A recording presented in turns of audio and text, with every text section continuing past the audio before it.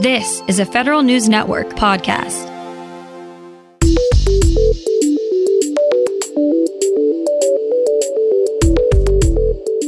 Coming up on today's Federal Newscast, a new tool for EPA managers to use in making reopening decisions.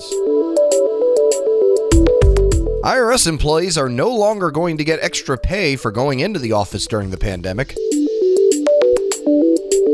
And USCIS sets the date for when layoffs will start if Congress does not take action. These stories and more in today's Federal Newscast.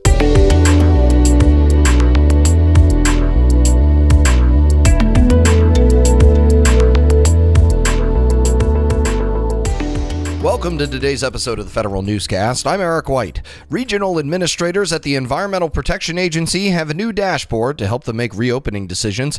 The tool ingests information from the Centers for Disease Control and Prevention and other state and local data sources. All employees have access to the EPA facility status dashboard. EPA says it's closing facilities for 7 days to clean and disinfect the space before making a final decision about when to reopen them. Facilities in at least 6 regions have started this process. The American Federation of Government Employees says employees in Chicago, Ohio, and other parts of the Midwest may begin to return to their office June 22nd.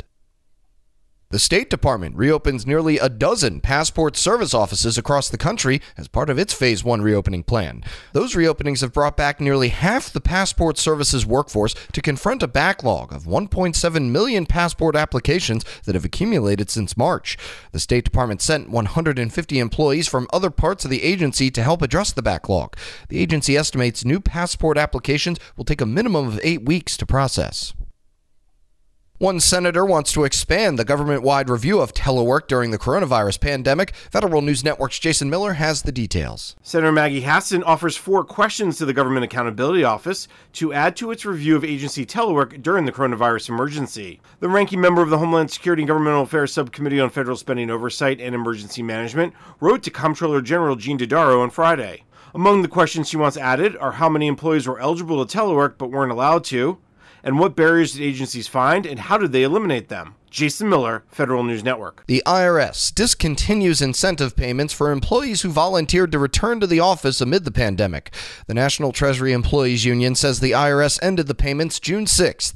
The agency gave certain employees a 10 to 25% pay increase for completing tax filing season tasks that were not possible through telework. From now on, the agency will instead give employees a special act award for volunteering to come back to work at campuses that otherwise remained closed.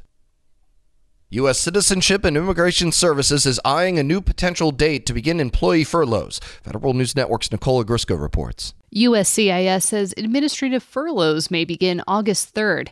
The agency previously projected July 20th as a potential furlough start date, but USCIS tells Federal News Network it got some additional revenue and found extra cost savings to push the date back. The agency says it'll need to furlough 13,400 employees unless Congress provides emergency supplemental funding before August. USCIS says the pandemic produced a drastic decrease in revenue. The agency did open up some asylum and field offices to the public earlier this month. Nicola Grisco, Federal News Network. Telehealth appointments using the Department of Veterans Affairs VA Video Connect platform are up 1,000% in recent months. VA conducted 120,000 video appointments a week in May. That's up from 10,000 weekly appointments in February. The department's telehealth video platform can support up to 25,000 appointments a day. VA has said telehealth use will likely plateau as agency hospitals begin to reschedule in-person services again. The Pentagon says it's almost ready to send Congress a new plan for how to restructure its military medical force. The military had planned to cut 18,000 uniformed positions from medical fields and reallocate them toward warfighting functions, but Congress told the department to pause that effort until it delivered more details. DoD says the report will head to Capitol Hill this week and will account for the military response to COVID-19. U.S. Transportation Command is pulling back a $7 billion contract to restructure the military's moving system. Federal News Network's Jared Serbu has details. Transcom says it's agreed to take corrective action after 2 companies challenged its $7.2 billion global household goods contract. The command says it expects to finish the process and determine a new way forward in the coming weeks. Transcom awarded the contract to American Roll-On Roll-Off Carrier Group in February to restructure DoD's household goods moves as a central managed service. That's a contrast to how moves are handled now, where regional offices hire moving companies one by one. Jared Serbu, Federal News Network. The Forest Service has a new plan to streamline regulations, improve customer service, and increase access to public lands. Agriculture Secretary Sonny Perdue says he's issued a new blueprint to Forest Service Chief Vicki Christensen. The plan describes how the Forest Service will streamline the permit process for certain recreational activities and simplify the land exchange process. Perdue also wants the Forest Service to set time and page limits for submitting certain environmental documents.